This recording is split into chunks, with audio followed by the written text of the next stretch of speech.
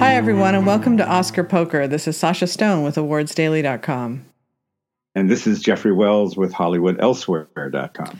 And we are here on a Sunday morning, October 1st.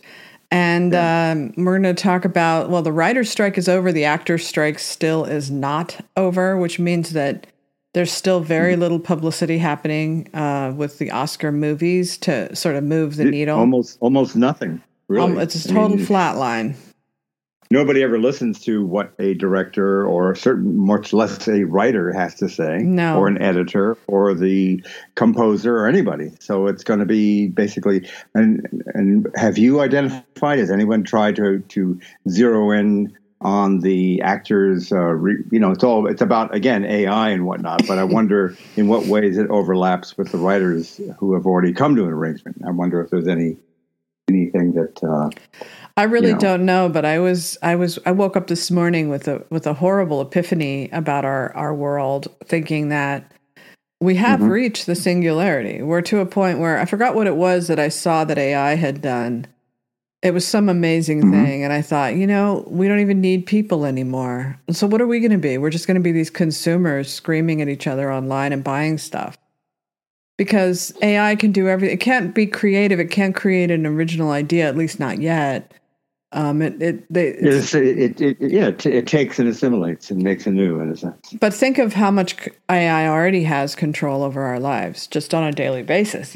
From our maps to our notifications to our algorithms when we search for something, to what we pay attention to in the news. Like, we are essentially, if you're online, you're under the complete control of these invisible hands. It's a really strange thing to think about. But I was wondering, they could easily just make a movie now.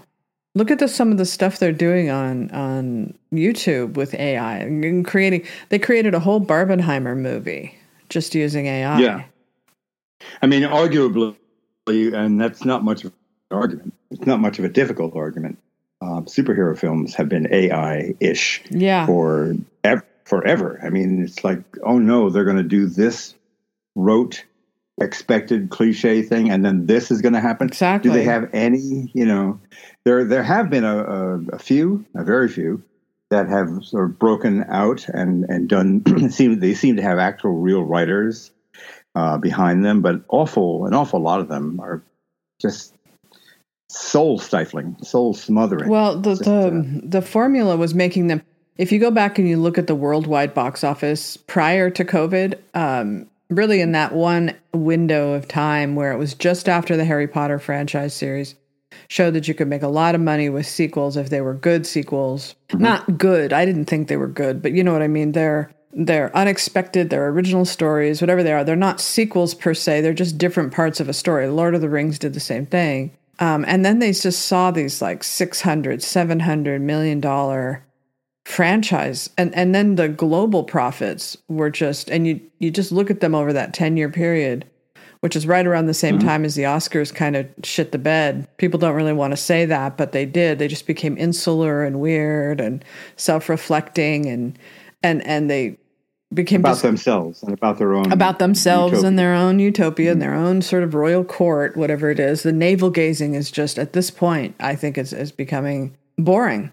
But at the same time, they can't compete with this kind of profit in these, especially Disney, but a lot of these corporations are making we're making so much money, and they were making a lot of money on China. Well, then China decided that they didn't want to keep making our movies profitable. So they built up their own industry, and we talked about this before, so we don't have to go over it again, but their movies became blockbusters, and then they became very selective about what movies they would allow to play in China from they became competitive. Just before COVID hit, they were very competitive. COVID sort of brought everything, even China, to its knees in terms of movies and profits. But if you look at your average superhero movie, Aquaman, for instance, that easily could have not just been written by AI, but it could have been starring every single one. Yeah, you're right. None of those performances were good. They're fueled completely on star power, which basically doesn't exist anymore. To the extent that it does exist, if you can sell it, if you can be Margot Robbie in Barbie and you can be Cillian Murphy in Oppenheimer, you can sell celebrity still. But the internet has changed everything, TikTok and YouTube, such that it was the great leveler, right? So people, anybody could be famous online.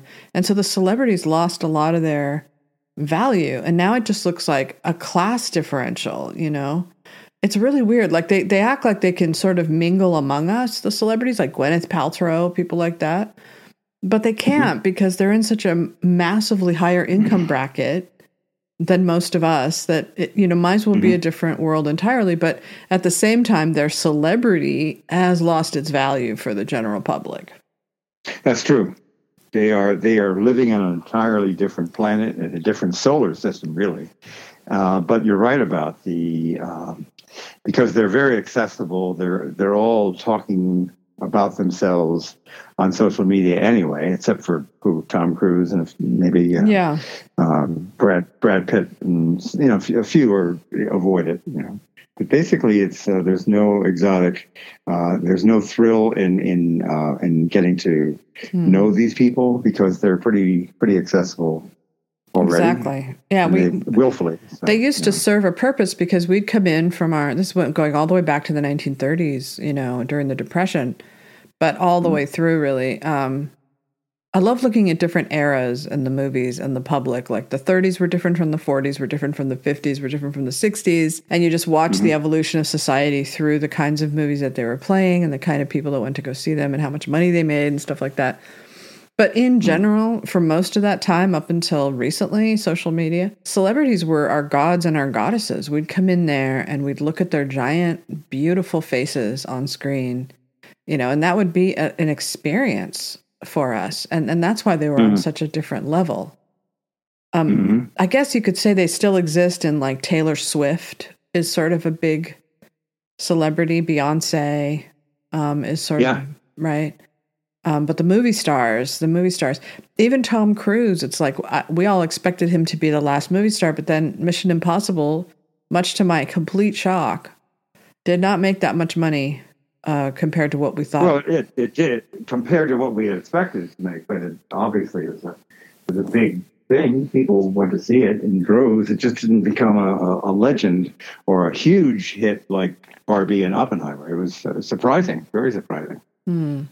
I don't know how to explain it. That I heard this immediately after the first weekend of Mission Impossible. This was Bill McCuddy back east talking to some friends in East Hampton. And they said, one guy said, that was an awful long haul just to get hold of a key, a physical key, or two keys, I should say. And he said, and they were saying, we're going to go through all this just for the end of part one. I mean, part two, okay, that's different.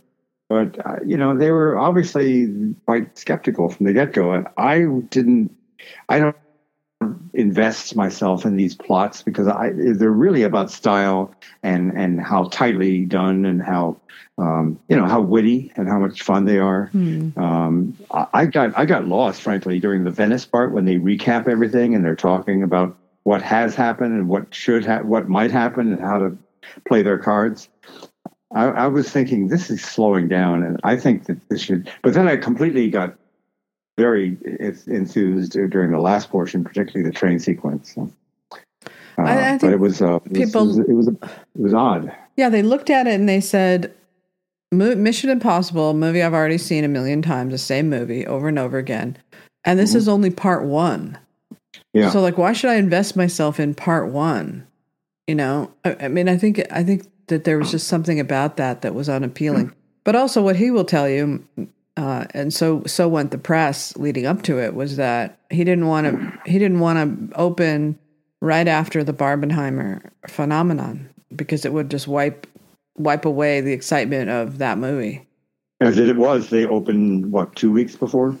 Yeah, I think so. I mean, it got stepped on very quickly. I think it had 2 weeks in IMAX theaters, and then Barbie just destroyed. But Barbie is a movie that absolutely speaks to kind of the moment of what people really wanted to see. They wanted to see something funny with these big. They are big stars, Ryan Gosling and it didn't look like it was going to be an agonizing woke thing from the outset, and even if it was still going to be funny and fun enough that it forgave all of that. Mm-hmm. I don't know if you agree or not, but I still say trust your initial reactions. Trust them, because you're not lying to yourself. And if you're just let it out right away, that's what you think. And my thought was, this is pretty punchy and a lot of fun. In a way, I certainly enjoyed the energy and the it was it was tight. It was nicely.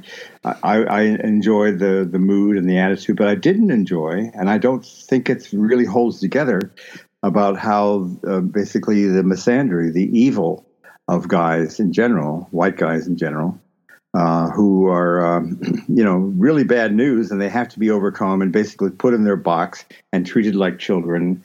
And sent to, it's not a reflection of the world that I have an awareness of. I go out in the world. I know what life is like. And I don't worship white guys, but I don't think that they're idiots. And I don't think they're morons. And I don't think that they should be shat upon in this way.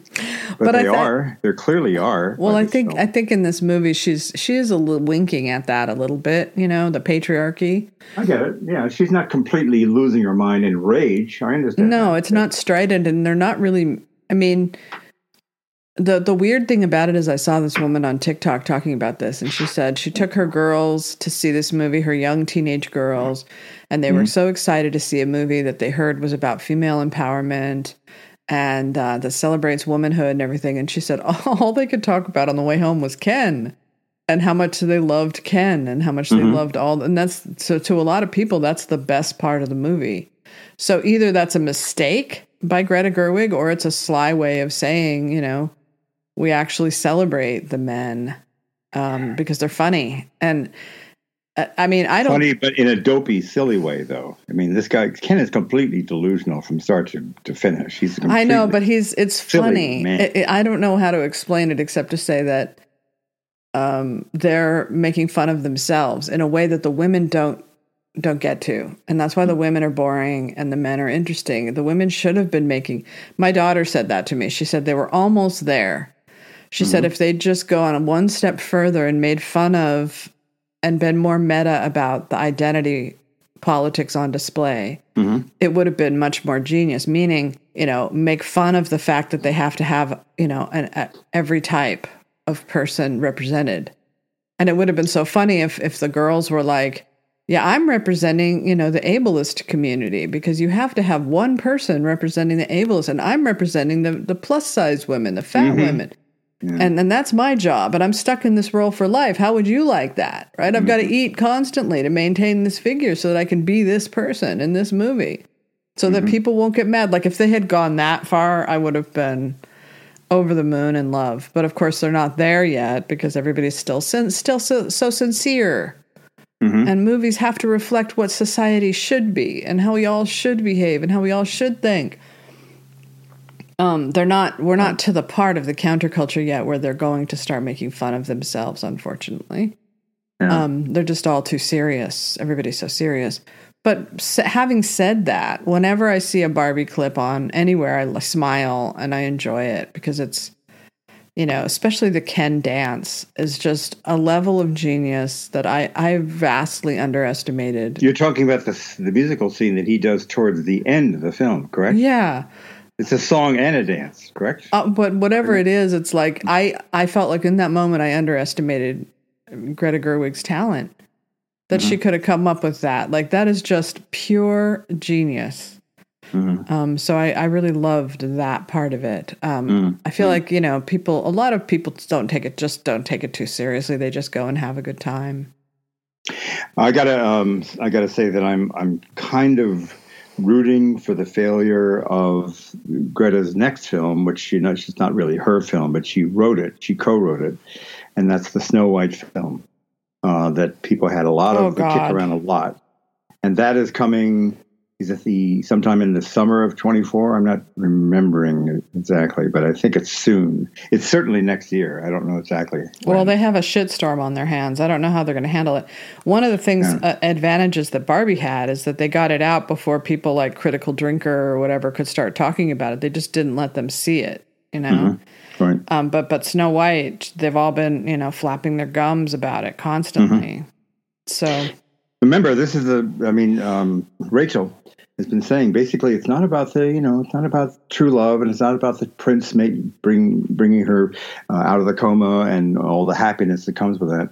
It's really about her being the leader that she is born to be. This is absurd. This is ridiculous. It's a complete detonation of the whole fantasy, the whole mythology of Snow White that many generations not really believing that's a real scenario where little men, you know, take care of you and you take care of them and you help them clean up the house, and then you know, the Wicked Witch, you know, all that is just it's this kind of Disneyized fantasy, Grimm Brothers fantasy that nobody took seriously, but they still they felt the emotional core of it. That's what I did, and I wasn't even into that whole thing. I've always felt that, and you know what I did? Following your example, didn't you say you rewatched Snow White? Yeah, I did that. About 3 weeks ago. I just was curious. I just thought, gee, I've never even watched this in decades. And I really liked it. Me too. Really good. It's a beautiful, perfect film. That's a movie you can show your little granddaughter. Yeah. I thought this is the most beautiful movie. Here she is, you know, she's at one with the and with the little animals that love her, and they're following her around. I mean, what could be more beautiful? And when she's singing for her one true love, it's her about her pure heart. It's about love for this person. Like the whole movie is about love. It's not about sexual assault or whatever. And you know, it's not about the man rescuing her or anything like that. It's about her yearning for true love, and that's what's so beautiful about it.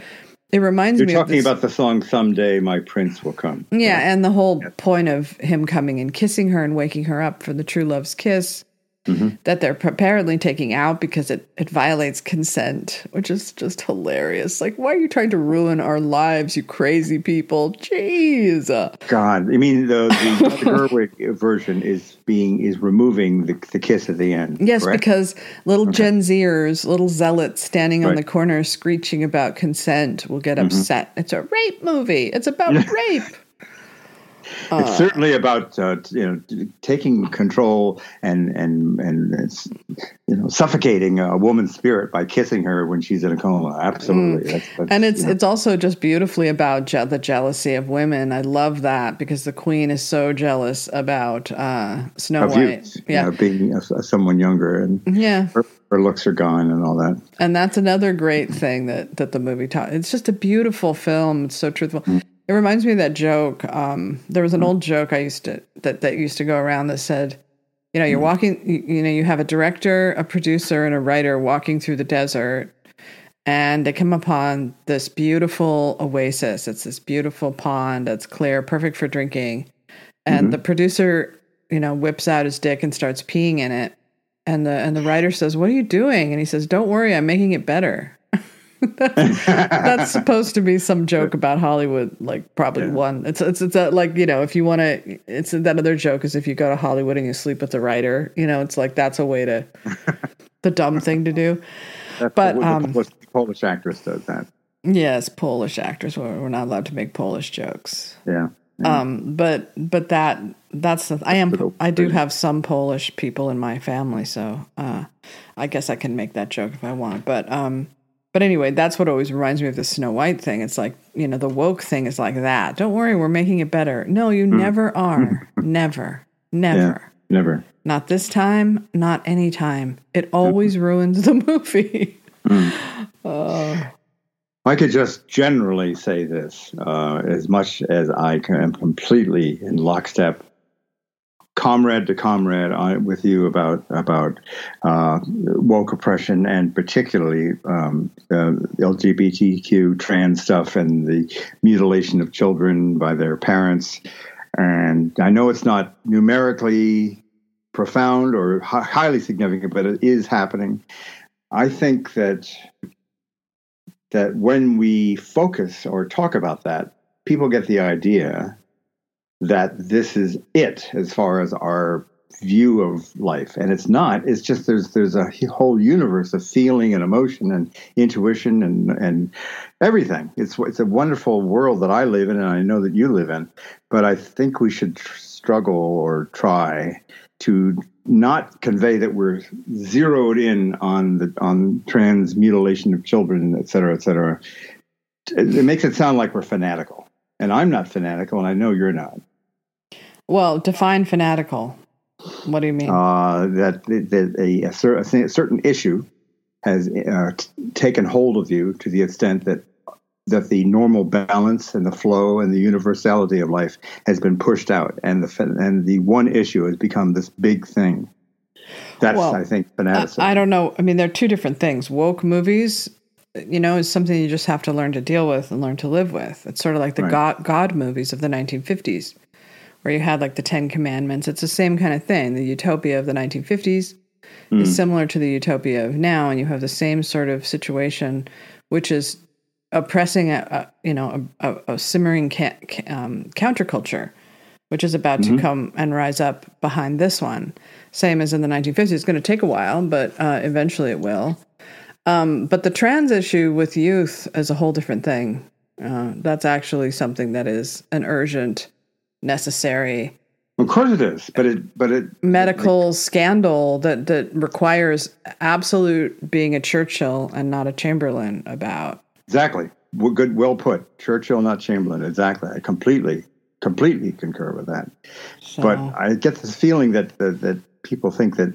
By people, you mean your commenters, or? Well, among others, I don't know how widespread that sense. I don't know to what extent that people are. I know that outside of our particular little orbits in the East and West Coast, I think that most Americans, most sensible, average Americans, are disgusted by it, and I think that there's no question about that. But within our orbits, we sound like. Well, okay. Well, anybody that put it this way. The loudest people are the wokest people. The people who are too afraid to speak out are the majority. And I talk to so many people all the time. 99% of them, I don't think I know anybody that is pro this kind of woke doctrine in movies. Not one. They're just afraid to say so. Right. And they won't say so because they have to be status quo or they'll get mercilessly attacked. But I understand if you feel like you're constantly under assault by your commenters and you would like to feel more flexible in your, dialogue and stuff. I get that. I have a little bit of that on my site. Like I don't, I do still remember that, it was a white industry for so long that you have to remember that it, shaking the tree was really hard and fighting for rights was really difficult. But, that still doesn't mean you have the right to sort of destroy art or science or journalism or anything in the process because you still need to have access to the truth. What's the truth? Yeah. Art has been certainly heavily banged up, not destroyed absolutely, but mauled and muffled. It's been a pretty rough 5 years. I guess you say Great Awakening in 20. I say it began in 17, 18, but it's been a pretty rough time. No question about it. And how often, or how frequently, or how regularly do people speak like you and I, like say, well, the last 5 years have been a little bit odd. It's been, it's been oppressive. It's been Stalinist. It's been, that kind of thing. And, many people I don't think they've actually put those words into their heads and had that kind of vocabulary, that kind of discussion. Well, they don't, I don't think that they need to because they are living in a cocoon, that protects them and they don't have to ever be challenged by it. Like, for instance, you only watch MSNBC or CNN. No, I don't. And Bill Maher and, everything in your sphere of reality confirms everything that most people think. Bill Maher challenges it a little bit, but ultimately he's still going to be a person of the left. What's wrong with that? There's nothing wrong with being a liberal, a classic liberal. Well, I think you can look at it two different ways. You can look at policy, which I still consider myself liberal on, meaning, healthcare and abortion, the environment, stuff like that. That's all. Yeah. Those things haven't changed, but that's not what it is to be a liberal now. There is no such thing as classic liberalism is classic. That's what Marr describes himself as. I describe myself as that. It's what's happening on the left is absolutely a different thing. I know, but what people don't understand is that, so what? You're not going to change anything by being in the middle like that. You're just not, because all that's going to happen is you spare yourself people thinking badly of you. But ultimately, you're not going to move the needle or change anything, because they can't cross over. They can't pierce the membrane. They can't ever get to that point where Saturday Night Live can make fun of itself or Barbie could make fun of itself. Mm-hmm. They're never going to do that. They can't. So it's not going to make a difference if Bill Maher is like a release valve for people like you who are going crazy but still don't want to abandon everything that you believe in. And he makes you feel good for a night. My mom is the same way. She loves Bill Maher and listens to him and loves him. Do you watch TV with her much now that she's very close? That she's close to you? I won't say where you are, but now that you're not that far from her physically? Not really. First of all, I don't really watch TV much. Okay. But no, I mean, if I went up there, I'm sure I would have to watch something with her. But no, not really. What's the so how do you know she's a big Bill Maher fan? Because she just tells you. No, we talk all the time. Yeah, she loves him. Okay. She always says, "I love Bill Maher. I think exactly like Bill Maher. I'm right with him on everything. Right. So she does, and I understand that. I don't agree with him that Biden was a good president and got us out of Afghanistan. 13 soldiers died. It destabilized the Middle East. That was not a success. In fact, that was the moment that his approval numbers dipped low and have never recovered. That's true. It was not well planned. It was sloppily planned, and it should have been more, advanced thought, more careful, strategic. It was it was arrogant and careless, and it's what happens when you're not afraid of the press. Because he's not. He doesn't have to be, because they're so light touch with him. But anyway, we don't have to get into that politics too much. Most of them, many of them are on the train of like, does he really need to run? Are we better off if he does run? Isn't it possible? I know, but if Bill Maher is saying, he's just an old, nice guy and he's done a great job, that's not an argument for him. No, he didn't say that. He said he is a nice guy. He has done a relative. No, he's not happy with everything, but he's done a relatively good job. But he's going to lose. That's what he said 2 nights ago. Yeah, I know, but that's not a good way to get. That's pretty extreme, no? I guess. I mean, that's not come see, come saw. That's like fire alarm. Well, I don't really see it that way. I see that he hired Rachel Levine and he made gender affirming care his policy. And that meant that a lot of young girls and young men, are under the Democrats' rule, will have to grow up without their body parts and without sexual function, and some of them sterilized. And when they hit You're completely right. You're completely right. Yeah, and to me, you're that's doing what I just told you about 5 minutes ago. We sound like we're one note, hard cases as far as this one particular issue. I know, but it's a pretty big issue. It's like eugenics. It's a huge issue. I agree. I particularly feel it. All I'm saying about that is that I don't have wiggle room on a medical scandal where it comes to Biden, and I don't understand why Bill Maher does, and it's okay with him. Like, if I were him and he cared as much as I did, he would be saying, no, we have to vote the Democrats out right now because of what they're doing, unless they can get a grip. Period. Like, to me, this is a Churchill-Chamberlain thing, Do the right thing. Just get them out. Get them out. If they can't say, we're going to protect kids, then they don't deserve to be in power. And listen, I understand if people are upset about that and they want to hear, like, I don't know, a podcast with Mark Duplass or someone like that, who's... Mark Duplass is a big wokester, isn't he? Exactly. That's what I mean. Like, if that's what they want, they've got, an abundance. That's 99% of the content out there agrees with their way of thinking, right? Mm. But I mean, at the same time, I'm not as hardline as, say, Matt Walsh, where, I'm not anti-trans. I think if you're an adult and your frontal lobe is developed and you want to, you feel more comfortable having surgeries, go for it. And living as a woman, I don't care. As long as you're 18 or older, right? That's kind of where I personally think it should be 25 or older. Okay, 25. Sure. Because you don't have your brain fully developed until you're 25.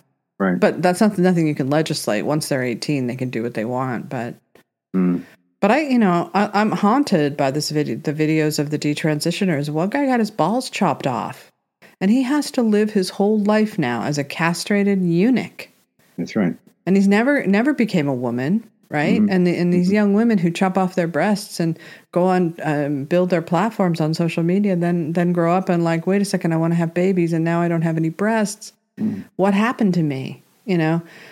That one person felt that way, to me, was enough to put the brakes on. They would do that if it was a medication that makes you sterile.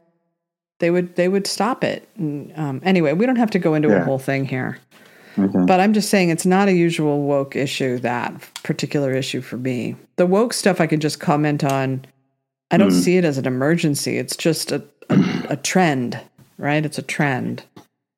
Could I ask you one thing just to switch over very suddenly? Yesterday, for no particular reason at all, other than that it was 62 years ago, I wrote about this initial review of Bob Dylan at Gerde's Folk City, which was in September 29th of 61.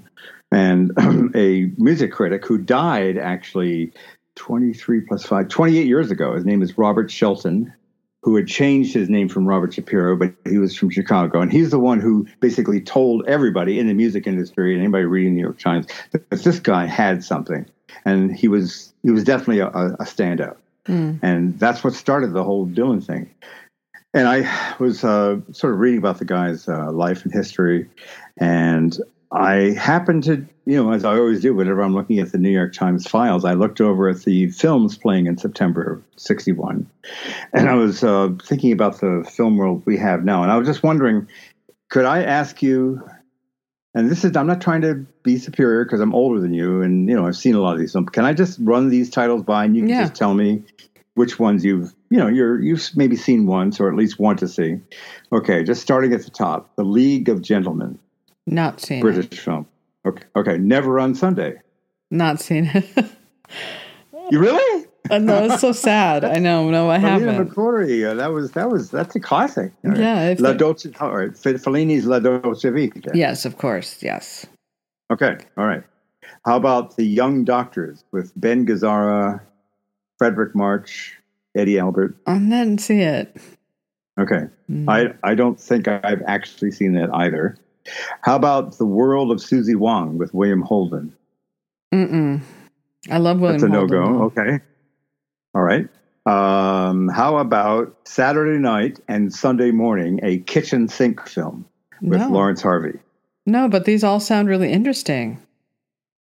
I like that title. I'm not trying to say Sasha should see more film. I'm just saying, I'm just curious because you're pretty sharp. You got the whole world pretty covered. How about, let me see, The Honeymoon Machine, a stupid comedy with Steve McQueen and Jim Hutton? No? Okay. No. How about Visconti? Let me see. Rocco and His Brothers, the Italian classic with Alain Delon. No? No, but all of them sound good. If you send me that list, maybe I'll try to work through them. How about Purple Noon, that's later remade as the Matt Damon thing, the Talented Mr. Ripley? Oh no, I didn't even know there was a prequel to that. I mean, not a prequel, the original version. It was basically based on the Patricia Highsmith novel. And how about Victoria De Sica's Two Women? One of the most I have seen that strongest. Okay, all right. But where do you get these lists from? Strictly out of the ads in the New York Times on September 29th, 1961. Oh, come on. Those were all playing in the movie theaters? Yeah, at the same time. All those movies you just mentioned? This thing. Yeah. You've got to be kidding me. I'm telling you, it was a very fertile and amazing time. And this is just mainstream stuff. This wasn't tiny little art house films. This was wow. The Sutton Theater. Yeah. Well, a lot of the reason that sparked the counterculture in film was films from foreign countries, because the conservative, dominant conservatives had, it was so oppressive in film, these God movies and everything. You remember the movies of the 1950s, how buttoned up. There's film noir, of course, but because they were struggling at the box office, they needed, and the rise of television, they needed to offer something more exciting at the movies, and they were drawing from a lot of the foreign films that were coming in. Yeah, and they were very influential at that time. But that's changed the movies here because of that. Yeah. It's exciting. How about the light comedy called Come September with Rock Hudson, Gina Lollobrigida, Sandra Dee there? Okay, that was. I'd love to look at these movies at the box office and see how much money they made. I think that I know that Two Women was a significant, art house. If you believed in European cinema, that was a big thing, as I recall. And I remember that, didn't Sophia Loren get nominated, at least nominated for Best Actress out of that film? That was like post-war, a mother and a daughter trying to survive in a horrible, predatory environment after the defeat of Germany and fascism. It was quite something. It's interesting because, I wonder who was going to see those movies. I mean, it was you, right? It was you and your friends going to see all these movies. No, actually, my parents went to see them. I didn't pick up on these films because I was an idiot, and but I did see The Hustler. That was something that was happening right then. Did you ever see that one? Yeah. With Paul Newman. So were your parents kind of like Mad Men? Was it sort of that kind of thing? Yeah. My father was a cynical, largely cynical, martini drinking advertising man who would come home, and it was really not a lot of fun to be around.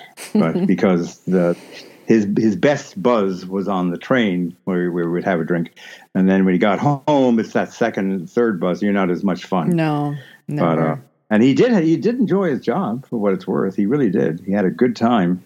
And it was his peak as an ad guy. He was a account exec and creative, and he used to travel a lot. And he had his at least one affair that I know of with some woman out in California, and my mother found out about it. And that was not pleasant. But that was his. He was really quite the guy back then. But he was not a lot of fun as a human being, or much less as a dad. I got to be honest, it's just the way it was. Yeah. He was not someone you want to like, oh, come on, Dad, can we talk about this? I'd like to, you're older than me. You've got that experience you can pass along. You've been through what can you tell me what you think? Forget it. That was not happening, But otherwise, that's where they were. So it wasn't a very pleasant culture. It really wasn't. It was all about no. You're going to fuck yourself up. You're hanging with the wrong people. You're an anarchist. You have no, you do something, at least get half decent grades. How are you going to get to college? All that stuff. Yeah. That's what birthed the hippies and the boomers. That whole oppressive vibe that made them want to go and reinvent the world. It was quite a time. Right. And people, when they decided between, say, 65, 66 and, I don't know, Nixon's resignation, that whole period, a lot of people just got off the whole career track, the whole finding a good job, the whole, it was very free-form and not very structured. So I didn't really decide, I think I might want to become an adult until around that time. And I decided that there was more to it than just the moments, the beautiful, transcendent moments, the cosmic moments. Yeah. So a lot of people waited for a long time, and it was a huge, amazing, like 7-8 year timeout for a lot of people. And I've never known that kind of happiness. The truth is, I did know a lot of happiness with friends and women that I knew and everything. It was really quite, and it wasn't completely lacking in concern and anxiety and, self-loathing on some levels. But I had so many great times with so many different people and so much adventure that I never, once I became serious about life and decided I was going to become a journalist, then it was struggle. Then it was agony. Then I was like in for real feelings of self-loathing. I wasn't good enough, not loathing, but I just didn't like how my talents, my supposed gifts as a writer, which were very minimal. So it's not pleasant. I didn't start to actually get happy again in life until I got going as a journalist around 80. Then it started to, okay, it's not so bad. Now it's getting a little bit better. But boy, there was a really rough period for about 6-7 years. Man. Yeah. I have to be honest. That's the way it was. But you always tell me how much you loved it when your site was doing really well with money, and you and I were making. Oh, that was the best time. The best time was 2006 until they started to try to kill me in 19 and 20. So that was like 14 years, almost 15 years of real gravy. It was wonderful. That was the happiest time, business-wise and professional-wise, and writing-wise too, because the whole blog format, the whole stream of consciousness really dip into it. I was freed from having to be a journalist in the modes of the L.A. Times, New York Times, and other outlets that hired me for freelance stuff. They wanted a certain kind of article with a certain structure, and I did that. But I think that the writing-wise, the whole. I really think I found something exceptional. I know what I'm talking about. When the columns started to really take off, we had the freedom to really just, write whatever we want in any way that we want. It was really pretty amazing. I was pretty delighted that was happening. That was a part of the happiness of the 06 to, well, actually, my column began in 98. So it's actually 98 to 1890. So call it 20 years. Although I didn't really have any decent money until 06. That's why I said 06 before. Mm-hmm. Yeah, that's when they started advertising on the blogs away from the trades. Yeah. Because the blogs are becoming too noisy and too influential. Right. Which they still are. Noisy. Yeah. And basically the entire Oscar race is now just the blogs. Well, the blogs and TikTok. There's no there, right? Like I saw this tweet by this site called Christopher Nolan Updates, and they had a tweet that said, "Next Best Picture," which is Matt Neglia's site, predicts Oppenheimer will win in picture, director, screenplay, supporting actor, and then it had all these other Oscars. Supporting actor? Who's that? Robert Downey Jr. Oh, I'm sorry. Yeah, that's legit. Okay. But the thing is that person, has good intentions and all, but they don't understand how the whole stupid game plays out. The Oppenheimer is set up as the front runner, and everybody knows that the front runner never wins, right? So for Oppenheimer needs to not be the front runner if it wants to win, because they always nowadays, the Twitter people like to go for the scrappy underdog, right? That's their whole thing. So whatever Matt Neglia is predicting now, in a couple of months, he's not going to be predicting that anymore, Speaking of scrappy, I don't know if you consider Poor Things a scrappy underdog, but Poor Things is having its big premiere this evening at the New York Film Festival, or its first big screening. And of course, the critics have already seen it in the Walter Reed press screenings. But that's happening tonight, and I think you're going to start to feel that energy from whether that film connects with folks who are paying for tickets. We're going to maybe start to see what kind of ripples in the water, in the pond water, that film is generating. I think for the last, what's your mother going to say? Since exactly. Since COVID, the Oscar race has just been so about film Twitter. It's been so about this tiny little world making the Oscars, picking the winners. Before it ever even gets to voters, the whole race has pretty much been decided. And it sure would be nice if that wasn't the case, if it had something to do with the public still, but it doesn't. But Poor Things, what would my mom think of? I think she would think it was kind of funny. It is really funny.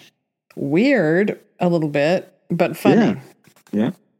The weird part is she knows, she's familiar with the whole Frankenstein thing. She would, and she's obviously relates to, that kind of mad sexuality that Emma Stone gets into. I mean, we all understand that. We all had our periods of mad sexuality. Exactly. My mom certainly did. My mom was of that era, right? But the only weird part about that movie that I think is going to be something that's going to be tricky for them to deal with it ultimately is that the child brain and sexuality part of it. That's the part that I think is going to, weird people out a little bit. That she's got this baby brain and she's, an adult body and she's feeling all this sexuality, She's a woman. Let's be clear to the listener, just the premise. She is a woman who was in a horrible marriage and she jumped off a bridge and she, I guess, died.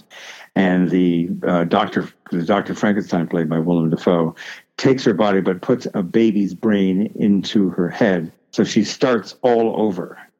That's what people should understand when you say that. And she has, because it's written by men, the first thing that happens to her is she discovers that she has this body that is attuned to sexuality, a fully developed body that can feel sexual pleasure, and she chases it, for her whole life until she becomes an empowered feminist. It's basically the message of the movie. But in its own way, it's like Barbie. What did Owen say about it? It's like Barbie, but directed by Marquis de Sade or something like that. It was a friend of ours that said that. Yeah, not David Poland, but that's true. Yeah, that's a fair way of describing it. Meaning that it's that it has the same story as Barbie, right? It's the same story. It's female. Yeah, it's roughly the same story. Yeah, true, accurate. And it has the same sort of message about men, right? Like the only good men are these kind of very weak, that's true, neutral men in the background.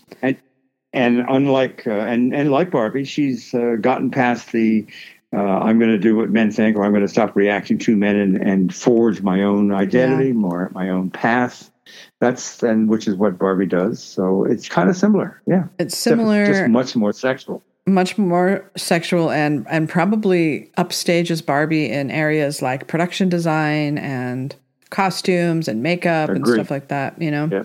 So all those awards were going to be Barbies. And then it switched over to Poor Things, which I think is going to win a lot of those awards. The old Academy, I think, would have liked this better than the new Academy. I have no idea how the new Academy is going to like this movie, But maybe... You mean the new Academy kids, the ones that always vote for identity and whatnot? Yeah, exactly. Okay. Yeah, that there has to be some social good being done with the film that they choose. But at the moment, it does look like it's the main challenger. Yeah, I agree.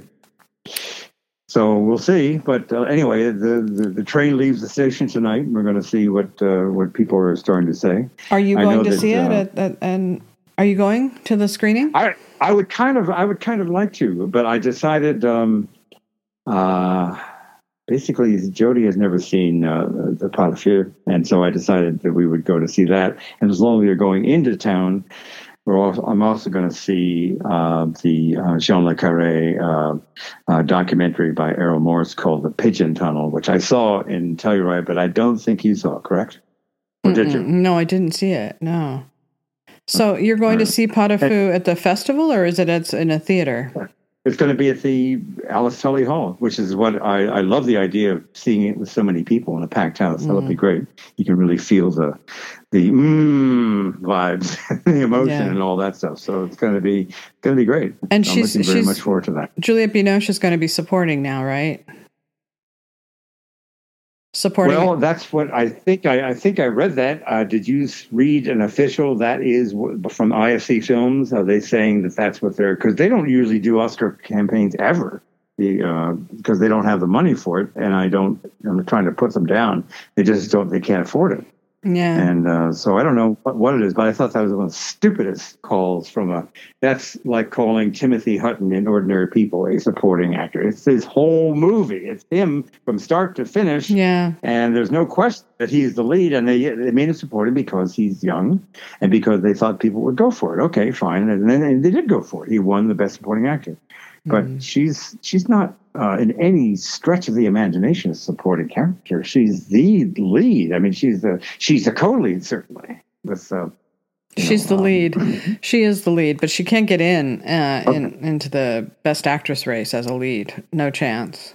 She won't get nominated. Yeah, I understand. So if they want her, they're just going to call her supporting, even though it doesn't make any sense. But I get it. I understand the strategy, certainly. Yeah, and it's still going to be a tough sell on that, because I just don't know if she's going to if people are going to like that movie or not. I don't know. Or no, see again, it. My question was, when you say people, you mean the new Academy kids who like to vote for identity issues rather than quality of performance or quality of filmmaking. That's what you mean when you say people, right?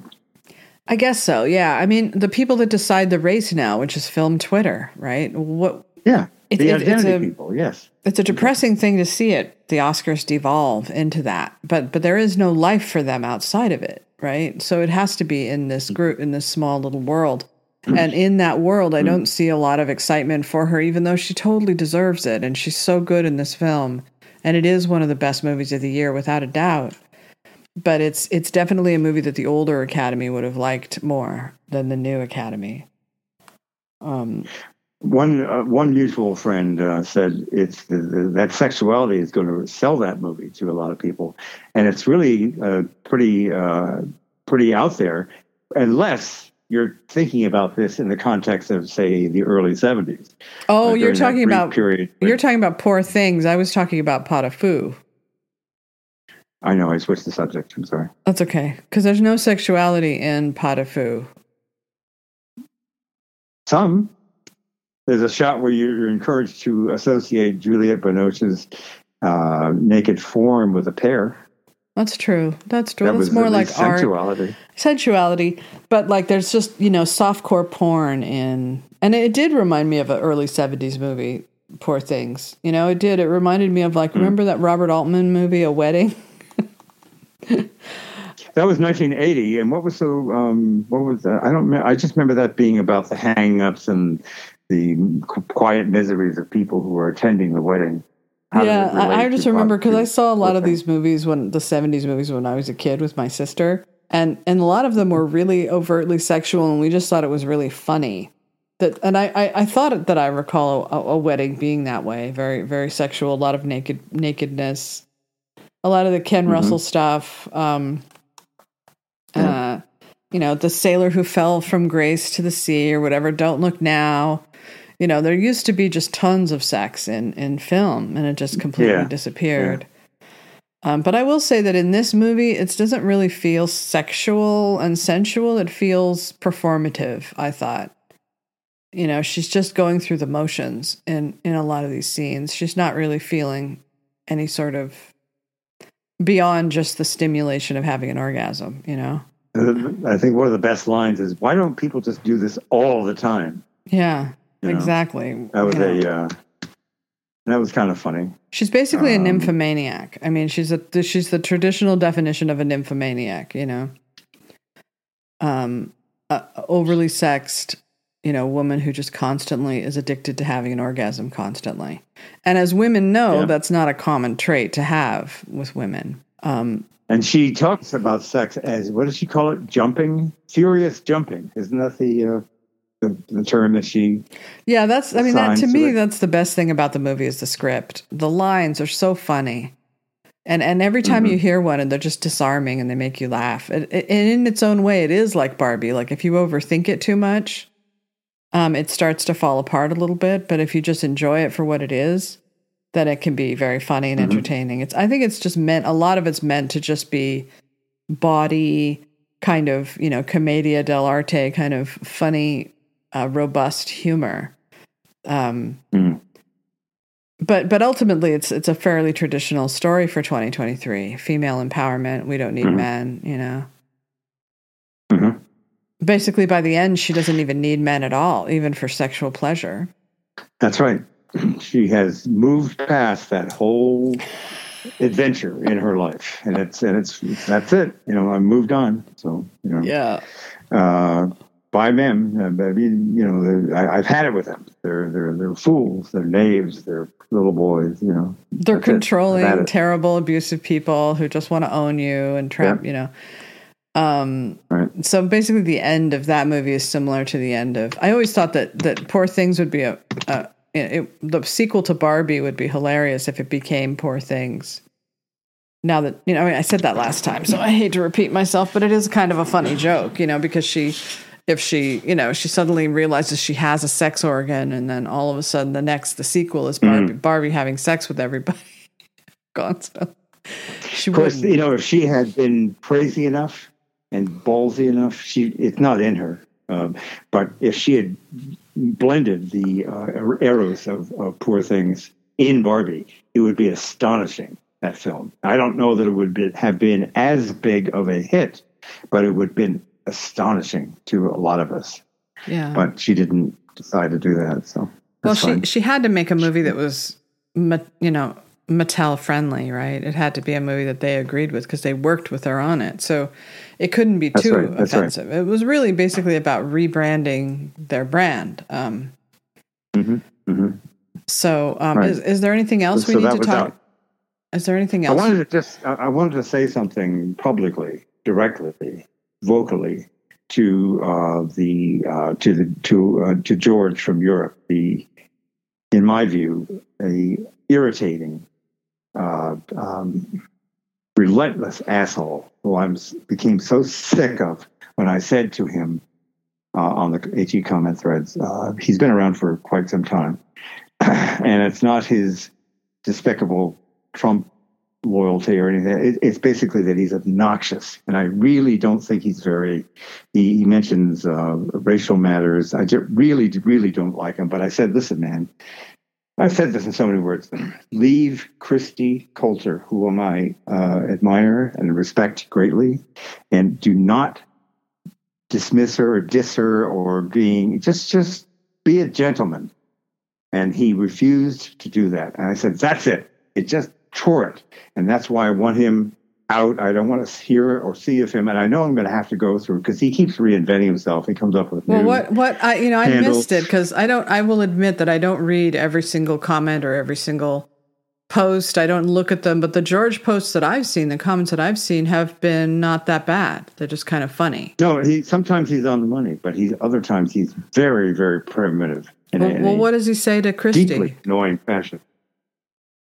Well, I said just leave her the fuck alone. I know, but for example, leave her. But can you give me an example? Well, she said something about the death of my son's dog, Joey, and she said, "I've been through it myself. I've had that agony with a pet." And he responded, "It's always about you, isn't it?" And that's just it. When he said that, I said, I saw red. And I said, "Well, not going to let him back." Okay, but I would just want to say this: almost every one of your commenters treats me like that. Every one of them, they're all the awful time. to you, Sasha. I agree. Yeah, exactly, and they're never going to get banned, are they? So, why this? I mean, I understand if you want to keep your comment section sanitized, but look at all the people that are coming to your defense now. All these crazy people. These are all the worst people in your comment section that are applauding you over this. And I understand how she feels. I don't even read the comments because they're so toxic back to me. I just say what I say and I leave. Right. But there's this attitude that I deserve it and Christy Coulter doesn't. Well, it's a messy world. Either you can take it or you can't. I don't get why all of a sudden. All I know is that I just won't go. I won't. That's it. I will not tolerate this asshole any more. And I hope he's listening to this or he hears that I've said. But what is the? I don't know. I'm missing the Christy Coulter thing. Like, is this somebody you know in real life? Like, why is she so protected and precious? Why is because I respect her. I respect her as a writer and as a decent person. I know exactly what I'm talking about. I know what decency is, and I really hate louche, crude. All right, then you should put a comment policy on there because a lot of people act like that. It's just that they don't act like that to her specifically. So you feel protective of her. I understand that. That's good. But you don't treat everybody else that way. You don't protect everybody else in your comment section. People come after me and say things that I think are ridiculous and infantile and junior high school level or whatever, I come right back to them immediately. I say, you realize that there's something wrong with you, right? Do you understand that? You're intemperate. You're kind of loathsome. Well, I guess you should ask yourself, what's in your ideal world? What kind of comment section do you want? Because as long as I've known you, going back to the old days when people like Devin used to comment, you used to have much more commenters than you do now. And and it was always a toxic place. Everybody knew that. That was part of the fun of it. So what you're saying is I am inconsistent. You are inconsistent. I am, I contain multitudes. So, okay, I contain multitudes and I'm inconsistent. Yeah, but why? I don't care. Yeah, I'm still going to get rid of them. That's fine. Do it. I don't understand why. I'm confused as to the simultaneous him wanting to. I said in so many words, leave her alone. Stop being ugly or dismissive or attacking her or whatever. And he went right ahead 4 days later and attacked her. So that's it. Well, I know, but is it true? Is it true that it's always about her? Is that an actual factual truth? No, she was talking about a dog who had died, a dog of hers, and the pain that she and her partner were feeling. And there's absolutely no necessary response that says, "Oh, it's always about you, isn't it?" That I just find it despicable. And maybe because I was also coming from a very emotional place, because I haven't loved a dog and had as long a relationship with a dog as Joey. I've known him since Jet got him about 12 years ago. Yeah.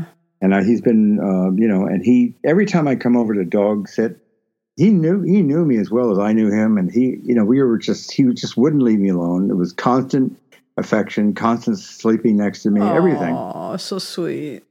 Yeah, I know. I remember you used to worry for him when you had to put him in the basement, and he hated it so much, and you'd get so sad. You'd get very upset, howling with anger when I would go out just for groceries or whatever.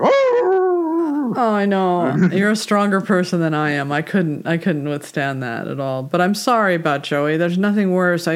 I'm so attached to my dogs that I know when they die, it's going to be really, really hard to deal with that. Really, really hard. Not to poke this bear, but how are they age-wise? They're about 10 years old. I will give you this suggestion about your comments. This is what I've done when I've had situations where there were comments that I couldn't control. They would just keep coming. I eventually alienated a lot of those people just with my own views, and they've left. So, but I was always hoping I could bring in, more people of a different sort of mindset than the ones that were dominating the comment section, because they didn't want me to write a certain way. I remember a lot of them left after I said I wasn't going to say LGBTQIA anymore, that I was just going to say the gay community, because I don't want to keep doing that. I don't want to keep playing that game. It's like it keeps getting longer and longer and adding, and there's a demand. It's LGBTQ plus is what I understand to be. Nobody says IA, do they? Yeah, they do. They say all that stuff. Anyway, I don't do that because I think it's a weird game, and it's about power, and it's a demand and a command, and you should say what you think and what you feel. People shouldn't tell you what to say. But anyway, so I lost a lot of them for that, and that's fine. I don't care. But but what I would do if they ever got really bad and out of hand is I just put on moderation. And then they can't get through. And then you do have to sit there and watch your comments and accept them. But it lasts a couple of days, and then they learn the lesson, and then they don't come back at you anymore. If you have to, like the New York Times moderates their comments, for instance. And yes. And so people have to be polite, because they won't accept your comment if it isn't. It'll just go down. Mm-hmm. Yeah. So That's one way you can deal with that. You don't get so many comments that you couldn't handle it. It does take extra time for you. But you can selectively approve comments if you'd like to do it that way. Well, what I've been doing is I've been on a George hunt for the last 2 days, and I'm constantly going into each story and deleting him and then re-banning him. And I keep doing it. Yeah, I know. It's pointless, though, Jeff, because he can always just make up new identities. Well, he's trying to wear me out, and I'm going to wear him out. Well, you don't have to waste your time that way. Just put comments on moderation. And then you don't even have to approve his comments. And And you do that. I don't know what you mean by comments on moderation. What does that mean exactly? Well, you go on just where I showed you before. Remember where you put the guest thing? Yes, right. On that same area is a place where it says you can check it to say a comment must be approved before being published. That means I have to approve each and every comment that comes along? Well, what takes more time, doing that or doing a George hunt? I'd rather just kill George. All right. Well, I'm just giving you an option that if you want, because the moderating shuts them down immediately. It goes totally silent. Because they know they can't, do a drive-by. But that means I have to go in and approve each one all the time. I don't want to do that. Well, not all the time, just for a little while until it calms down. Oh. That's what I did anyway, and it worked like a charm. And I kept threatening them, if you keep this up, I'm going to have to moderate comments. Right. And it was the only thing that stopped it. Can I ask you one last thing before we come to a close here?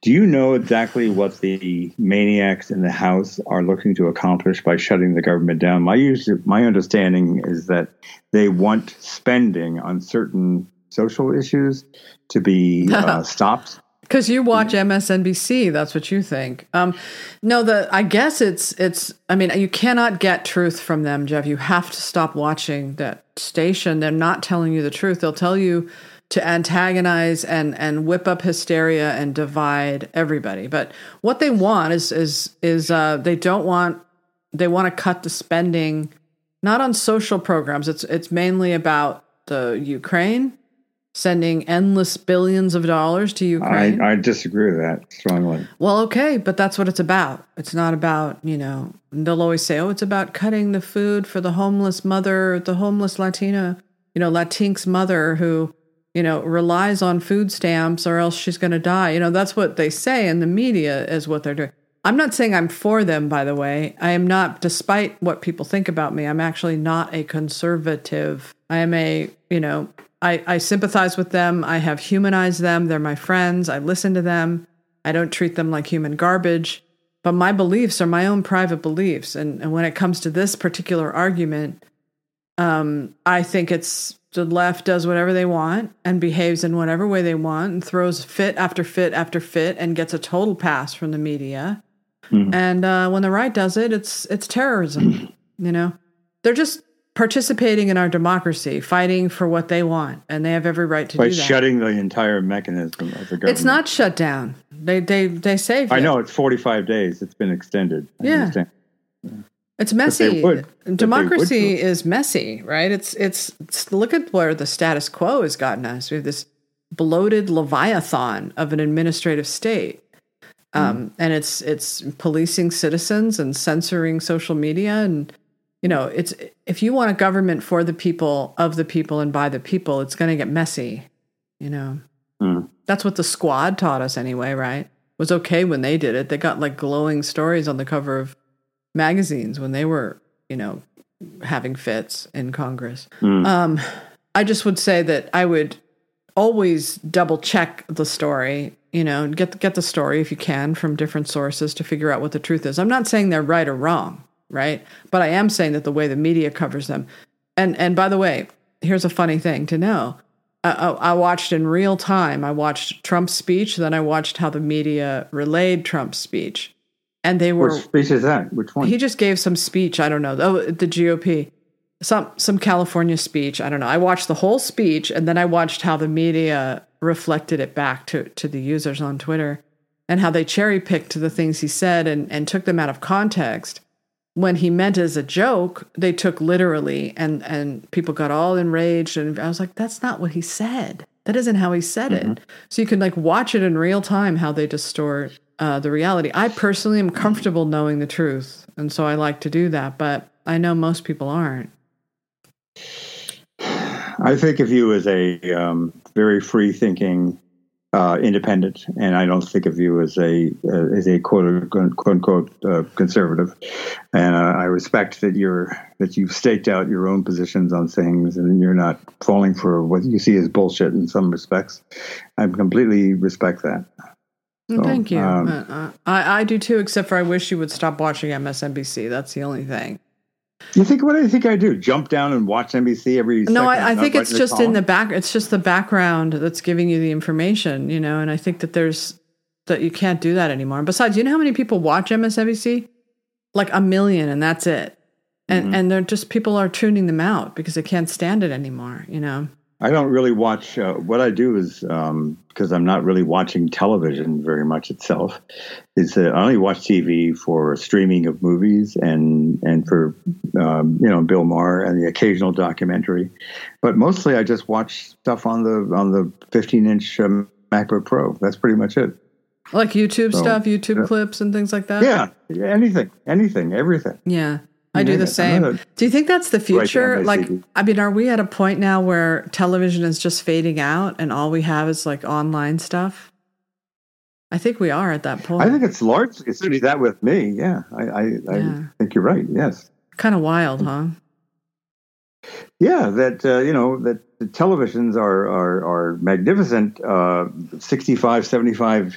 I wish I had an 80-inch to watch great movies on, because there's nothing like it. And I love the idea of the 8K 80-inch and 90-inch. I'd love that that's out there. And if I could afford it, I would buy it in a second. But that's just for watching the quality of well-mastered, 4K movies. I love that. But otherwise, it's all... Well, I'll tell you this. I watched Sideways last night on my TV. I have a really nice TV that I bought. It's how big is it? It's an OLED, right? LED, that's about as good as it gets. OLED, yeah. Yeah, and it's 65-inch, and I watched Sideways, and I've seen that movie at least 100 times probably.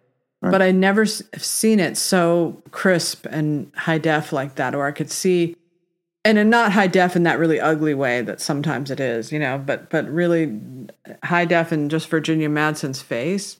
Yeah. I mean, it was quite something. It was almost like watching a whole new movie. It was so clean and clear. I'm delighted by how good some films look on 4K.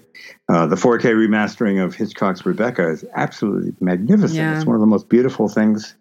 God, just everything. It's just perfect. About Sideways, by the way, I was thinking how different that movie came out in 2004. Right. And think of how different, like the iPhone, I think, came out in 2007. Mm-hmm. And social media rose around that same time. Facebook, Twitter, Instagram, all those sites. So Sideways is a movie that couldn't exist in that era. Right? What because era? In the Instagram, social media, cell phone, smartphone. Current era is what you mean. Yeah, because the only phone they have is this flip phone that they barely take with them. Like he leaves it in the hotel room when he goes and does his thing. When they're in public, people don't have their phones out and staring at their phones. They're all talking to each other because that wasn't invented then. We didn't have that then. And everything that he does in that movie, I'm talking about not Miles, but the other Jack, wouldn't happen in the era of cell phones and social media. Like, there's no way that he would be able to avoid them knowing who he was with, pictures that were taken of him, put online. Not to mention all the social media announcements of his upcoming wedding, everything. Yeah, the wedding, and she would want his cell phone number, and she would Google his name. Sure. Like the movie just you couldn't have that movie anymore. Like that's the big transformation that's happened to our culture, is that exact moment, that 2007 moment of social media and iPhones and everybody having surveillance capabilities on there. Yep. So I thought that was really funny because it was like one of the movies made at the last moment before everything changed. And if you watch it from that perspective, you'll see what I'm talking about. I'll never forget, and in the current performance that Paul Giamatti has in The Holdovers, that look of immense frustration and lament about humans and their behaviors. He's kind of disgusted by the kids who are entitled and have rich dads, and they don't really work hard and all that. And he's so weighed down by the terrible realization of what Jack is doing with what's her name? He's having this affair and telling her that he loves her and he wants to like move up there and be the new dad. It's like it's awful. It's awful what happens. but I understand at the same time that men are animals, and that's unfortunately the way it rolls sometimes. But that look on Paul Giamatti's face when he realizes, oh God, I've got to put up with this. I got to pretend everything's okay. Yeah. I think it's kind of darkly hilarious. I do too. I love it. And I love the fact that it could be made at all, that they would tell that story on screen and that he would make that character. They wouldn't tell that story today. I was just looking at it thinking, God, we have left no room for human behavior, for human complexities, for flaws, for masculinity on screen. Mm-hmm. And obviously he's an exaggerated version of that. Right, he's a womanizer, whatever it is. Totally different in the book, by the way, than he is in the movie. Everything's different about it. But it's a great movie because there is no good and bad in it. I mean, except for the women. But there's really no good and bad where the men are concerned. It's just they're friends. They put up with each other's, imperfections and flaws. My daughter's favorite shot in that movie, and I love this, that this is her favorite shot because she has such a forgiving heart for being a Gen Zer. Mm-hmm. But it's the shot at the wedding at the end when, he goes through this whole thing. He's got this bandage on his nose and he fakes the car accident so he can lie and say he was in a car accident. Mm-hmm. And they're just at the wedding and he's his best man and he looks over at him, Jack looks over at Miles just. Oh, yeah. Uh-huh. And he smiles a little bit. And it's this beautiful scene because it's like, okay, all is forgiven. Now, of course, we don't live in that kind of a culture now. We live in a very punitive, judgmental, they would just savage this movie.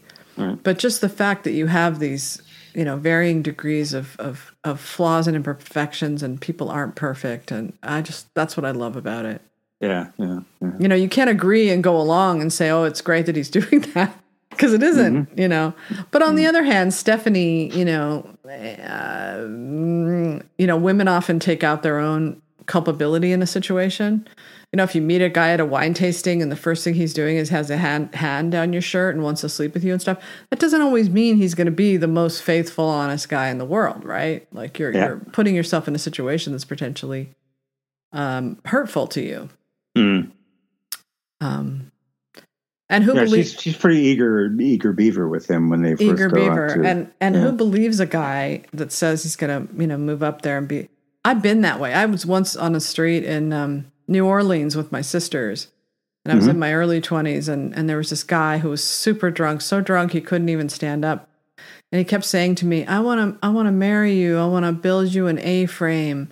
And I want us to have this happy life. Would you go with me? Would you come with me? And I'll build you an A-frame. And it's always stuck with me because, of course, nothing didn't go with him and nothing ever happened between us. But I just thought, you can't always believe people when they tell you things like that. Like if he's saying he's going to move up there and be the father in like a situation that's happened over a 24-hour period, you can't believe a guy like that, No, you can't believe drunks in general. It's one thing if he's sober as a judge over a breakfast table at 11 o'clock in the morning and a cup of coffee. That's something. That's one thing. But not a drunk in the French Quarter. Good heavens. Who's having sex with you. But the fact that she believes him, it's she's hopeful and she wants this happy ending, but it is a little unrealistic, And she brought her mother in. Her mother approves also. Jack's a good guy. He likes the daughter, And it's such a funny scene that he's got, she's Sandra Oh, so she's Asian. The mother's white, and the daughter's like mixed race or half black or something. Mm-hmm. I'm not sure why he did that. It's not the case in the book. Both the women are white in the book. Very different women, but I mean very different. There's actually a scene where one of them has a shotgun and is chasing them down with the shotgun. I can't remember which one, but the movie's so much better. But I always wondered about that. Why did Alexander Payne make that choice with those characters? Because he wanted to be in the forefront of what he sensed was coming in terms of like, social justice, wokeness. He wanted to be, he didn't see any problem with going along with that and to blend things up a little bit in terms of different sizes, shapes, colors, Yeah, maybe because he didn't want it to just be a strictly white movie. Yeah. So, okay. Fine. Yeah.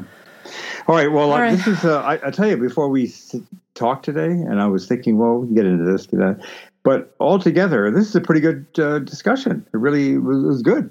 I had fun, so I'm glad we have this good, easy way of talking to each other. So I'm very happy. A little on the subdued side compared to our usual thing, but we argued a little bit. Argued about George. George. I actually like George, and I wish he wasn't. I mean, I don't like that he's mean to Christy. She's a nice person and doesn't deserve that. But, Cry Me a River. Everybody's mean to me every single day of my life online, Yeah. I get chat upon and belittled and mocked. Constantly. Every fucking day of my life for the last 15 years. It's been, but I just, like you should just give it right back to them, and not give into just pure anger, which is what my first reaction is, but tell them exactly how he's an idiot. One way in which they're being morons, and it feels better when I say that. I guess so. I don't engage myself with that. Life's too short. To have fights with people about things, I feel that way. But anyway, all right. Listen, have a good day. I'm staring at a beautiful sunshine outside, nature everywhere. It's really lovely. And you're part of the woods, right? Yeah, I'm going to hit very beautiful here also. It's very extremely pleasant. I mean, the torrential rains of 2 days ago are in the past. Oh, good. Finally. Yeah.